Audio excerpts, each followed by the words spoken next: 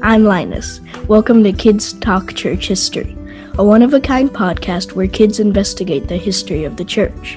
Over 2,000 years ago, Jesus said, "I will build my church, and the gates of hell will not prevail against it." Has he kept his promise? How has Jesus built and preserved his church against all odds? Come with us on a trip through history to find the answer, here on Kids Talk Church History. How will a Christian give evidence of his compassion if he has cut himself off from association with other persons? And how will he exercise long-suffering if no one contradicts his wishes? This was a conclusion of a 4th century bishop, Basil of Caesarea, when he thought of the best way to live a Christian life. Since the year 313, Christianity had become legal in the Roman Empire. That meant that Christians were not usually persecuted. Then in 380, Emperor Theodosius made Christianity the official religion of the empire. It made things better, but it also created a problem because some people felt obligated to go to church just out of convenience. Some questioned what it really meant to be a Christian now that Christianity had become a comfortable religion. Some preached against this attitude of indifference, and others went off to deserted areas to spend time in meditation and prayer. Basil did both, and being in the desert was great for prayer and meditation, but he realized that living with others is also very important. In this episode, we will talk about Basil, his brother Gregory, his sister Macrina, and their close friend, also named Gregory. Welcome to this episode of Kids Talk Church History. My name is Lucy, I'm 16, and I live in San Diego, California. I'm Trinity, I'm 15, and live in Charleston, South Carolina.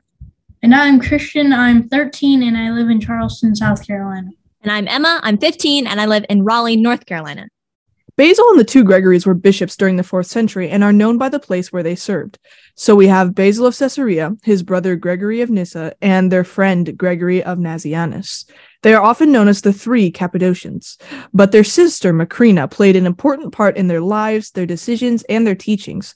Some say she should be known as the 4th Cappadocian. What's a Cappadocian?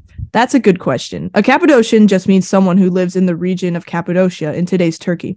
I looked it up, and it's a very beautiful place with unusual looking mountains. Apparently, you can go over this entire area in a hot air balloon. That would be awesome. Now, there aren't any hot air balloons in our story, but some monks went to live inside caves in those mountains. Some went there to escape persecution, and some to find some lonely time with God. You should look at some photos. They're very interesting. But back to our story, the 3 Cappadocians are mostly famous for 2 things: for their writings on the Trinity and for their teachings about the Christian life. We'll talk about the Trinity another time because that's quite a big subject to discuss. Trinity, since you're named after that, maybe you could be the moderator for that episode. That's a great idea, Lucy. But right now, do you want to tell us about some of these Cappadocians? Sure. I'd like to tell you about Macrina, because I think it's a very interesting story. She was born to a Christian family, and when the man she was supposed to marry died just before their wedding day, she decided not to marry anyone else. Instead, she helped her mother, Emilia, especially after her father died. Like you said, she didn't want to be one of those people who go to church just out of convenience and spend the rest of their time without thinking about God.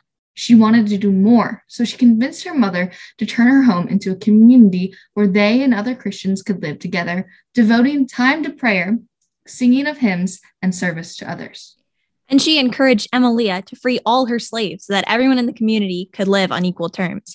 She also helped the people in the area. During a famine, when many people were dying, she adopted many orphans. Her example inspired Basil to do something similar in Caesarea. Yes, I read that Basil's community included a free hospital with doctors and nurses. Yes, but it was probably different from our hospitals. It was a completely new thing in the ancient world. It included a home for the orphans and the elderly, and also the first medical center for lepers. This got the emperor pretty upset. That was Julian, the only emperor at the time who wanted to bring Rome back to the worship of the traditional gods. He was upset because he saw that Basil's example of love and compassion was convincing many people to become Christians. He tried to get his priest to do something similar, but he died before that could even happen. All of these 4 Cappadocians had a lot to say about love and compassion. In fact, Gregory of Nyssa was the first known preacher to speak out against slavery. It was an unusual message because most people back then accepted slavery as something normal. The Greek philosopher Aristotle thought the world was naturally divided into slaves and owners. Yes, and Gregory also taught people that all human beings are created in the image of God, and so everyone should be treated equally. That was quite revolutionary at the time. I know there were owners freeing their slaves for different reasons, but few of them would think of them as their equals. And even fewer would do what Macrina and Emilia did, who freed their slaves and then shared the chores with them with no difference between them. Yes, it's amazing what a good influence one family could have. All right, now it's time to take a look at our mailbox. We have a question from Angelo in Portland, Oregon about monks. He wants to know if the early monks lived pretty much the same way in different parts of the world. That's a difficult question. We can ask our guest, Dr. Megan DeVore, professor of church history and early Christian studies at Colorado Christian University. But first, let me remind you to send us your questions to this email address, questions@kidstalkchurchhistory.org, for the opportunity to win a free copy of a book by Simonetta Carr. That's questions@kidstalkchurchhistory.org. You can also find it on our website. We'll still be exploring the first 5 centuries of church history for a few more months, and we'll have lots of amazing experts, so ask anything you've ever wanted to know. And without further ado, let me introduce our expert today, Dr. DeVore. Hi, it's great to be with you today. Yeah, thank you so much for joining us. Now, let's start off with the letter from Angelo, which read, did early monks live pretty much the same way throughout different areas of the world? Different communities of monks could be really different. Monks in Egypt and Syria lived different from those in Italy, England, or North Africa. The size could range, as well as the kind of work and service to the community that they engaged in, depending on location. Some common aspects include the choice to give up ownership. They would give away their personal belongings and live in community together, sharing what they had out of the desire to live out Acts 2:42. Sometimes it would be like Macrina and her mother, as you mentioned, opening up their home. Other times, it would be groups of pastors living together in simplicity, or elsewhere, encampments in the desert wilderness far outside of cities. Early on, some, like Basil the Cappadocian, did travel to learn from other communities. We eventually have guidebooks for monastic communities as a result. The most famous is a really detailed book called The Rule by a very thoughtful monk named Benedict in the 6th century. Before him, though, in the 4th century, Basil, the brother of Macrina, wrote a really practical guide, an explanation of the monastic life. I think you read some of that at the beginning, didn't you, Lucy? I did.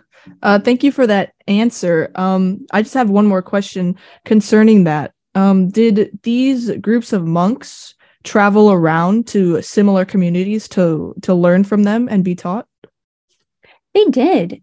Even Basil traveled around to different areas to learn from other communities, to see what was done well and what needed to be improved on.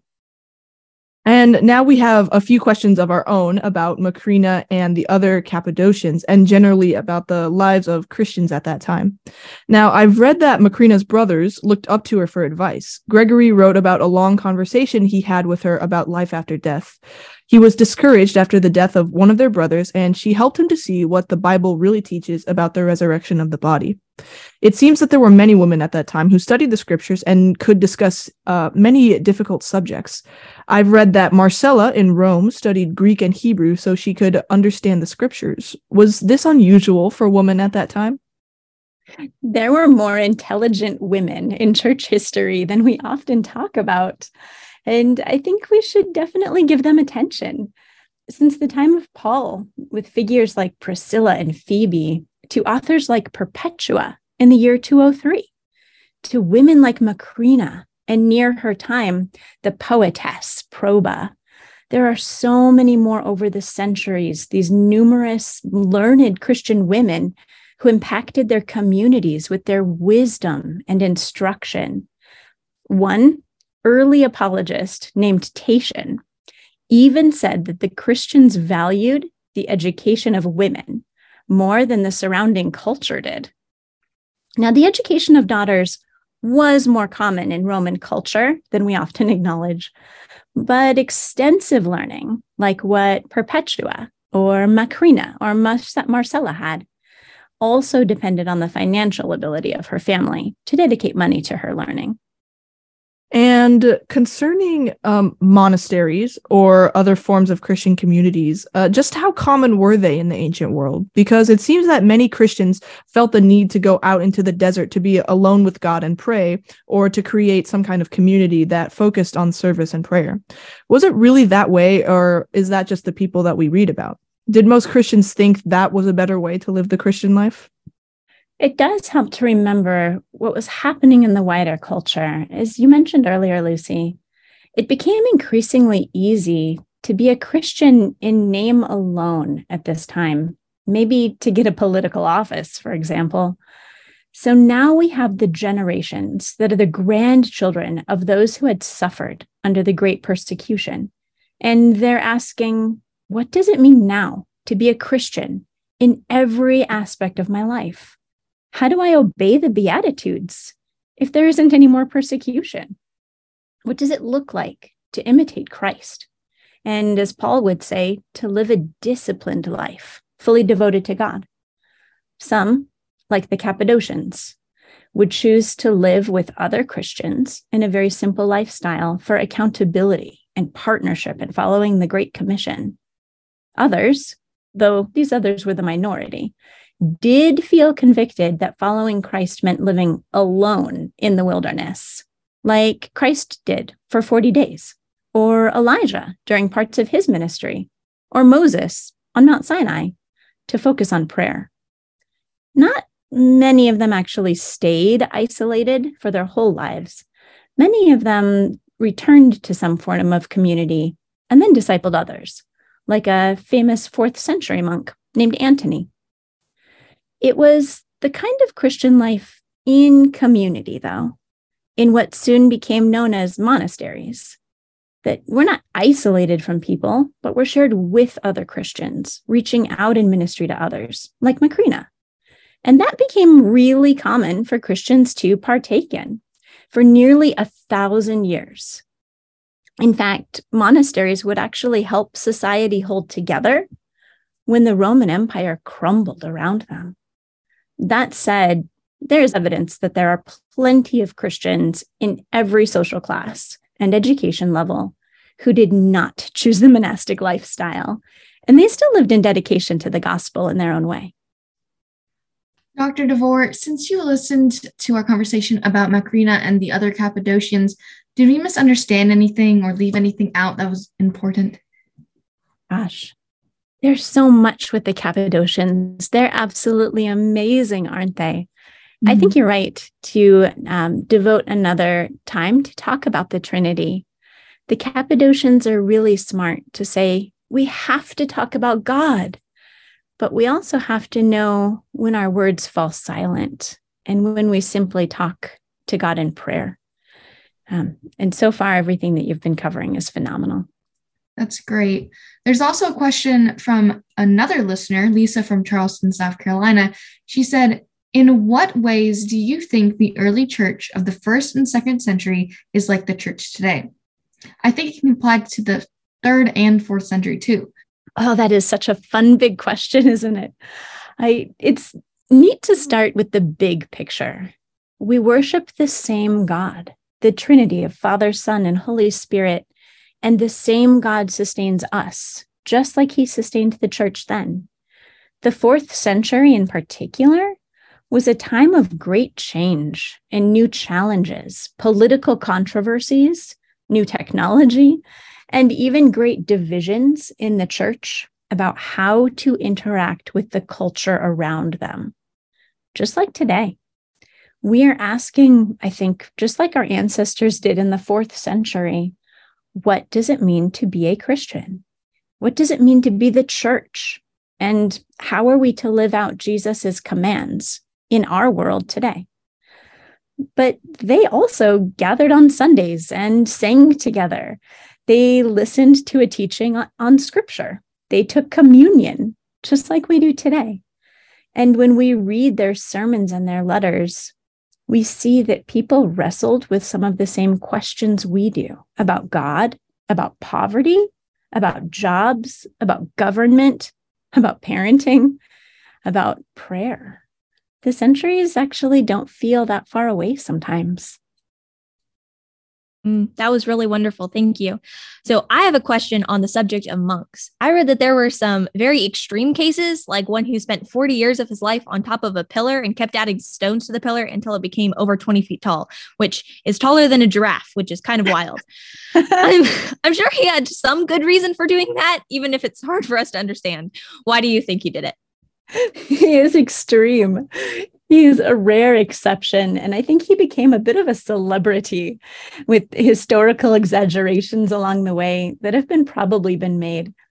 I want to assume, like you, that he did have strong reasons. I think he was really seeking communion with God in focused prayer. Maybe he really wanted to take literally Christ's instructions. Consider the sparrows and how they live. I would reply that we can pray without ceasing in the midst of our activities, in the midst of following the great commands and the Great Commission in messy communities. Basil the Cappadocian and Macrina thought the same thing, that we needed one another rather than a pillar. But Simeon was a man of determination. Okay, I guess that no pillars for me. So you mentioned that that part of it could very well be exaggerated. How much do you think is fabricated and how much is real? Oh, goodness. We even have some remains. We think of the pillar and certainly stories about him. And there's usually seeds to truth in stories. And so I really wonder if he was taking a lot of the scriptures literally. Meditate on the scriptures day and night, pray without ceasing, consider the sparrows. There could be some reality here. It seems as though food and water was even possibly kind of sent up in a bucket, and who knows what was sent down in that bucket. But he's certainly fascinating. But I can see why even Basil and Macrina probably wouldn't be fully on board with that. Thank you again, Dr. DeVore. As usual, we have two questions we ask all of our guests. First, how did you become interested in church history? And what suggestions do you have for kids who want to learn more? These big questions are so fun and so hard to answer. How I became interested in church history, I think I've always loved learning about the past. I think it makes us more observant about the present. When I was a young Christian and first began to read through the Bible, I noticed that the command to remember was everywhere. From Deuteronomy to Hebrews to Jeremiah to the Psalms, remember what God has done in the past. Remember whose you are in the present, and take hope in that the God who was is still the God who is and will be. So no matter how messy things seem in the past, or how broken they seem in the past or present, I love church history because it reminds me that God is God amidst it all. And that's amazing. I also love art history and literature, poetry, and church architecture. All of these things are aspects of church history. There is great power in walking through old cathedrals where thousands of Christians have prayed before us, and the light streams through dancing and stained glass in a way that compels us to worshipful awe, or in gazing in an artwork from centuries ago that portrays a scene in the scripture in a way that I wouldn't have pictured. With church history, I can study and teach and write about all the things that I love, and do it in a way that says, this is my family history as a Christian. That's amazing. And what would you say to people who want to learn more about church history? Have humble hearts and critical minds. Don't think that the past is perfect and needs to be recreated, but be willing to listen to it and consider it, even when the past seems really strange. Be lifelong learners. Look for writings by Christians in the past. in every century. But remember that Christians didn't just write long books and prayers and sermons. They built buildings and made artworks in those buildings. Those are plenty of ways of speaking, and we can listen to those. So I would say, go to historic churches in your hometowns.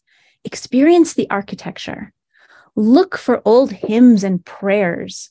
Talk with the older generations in your churches. Hear their stories. And explore online museum collections with Christian artifacts. Get some books on the history of Christian art. There's so many ways to learn about the past if we have a willingness to listen and learn with wonder and grace and truth. All right, Dr. DeVore, again, thank you so much for deciding to spend your time with us today on the podcast and for being willing to share all of your knowledge with us. But unfortunately, now it's time for us to say goodbye. Once again, dear listeners, make sure that you visit our website, kidstalkchurchhistory.org. That's where you'll find all of our podcasts, special offers, news, and more. And if you subscribe to our email newsletter, you'll have a chance to win a copy of Simonetta Carr's new book, Church History. And don't forget to tell all of your friends where they can find us. Now, in partnership with the Alliance of Confessing Evangelicals and on behalf of my co-hosts, Trinity, Emma, and Christian, my name is Lucy. Thank you for listening to Kids Talk Church History.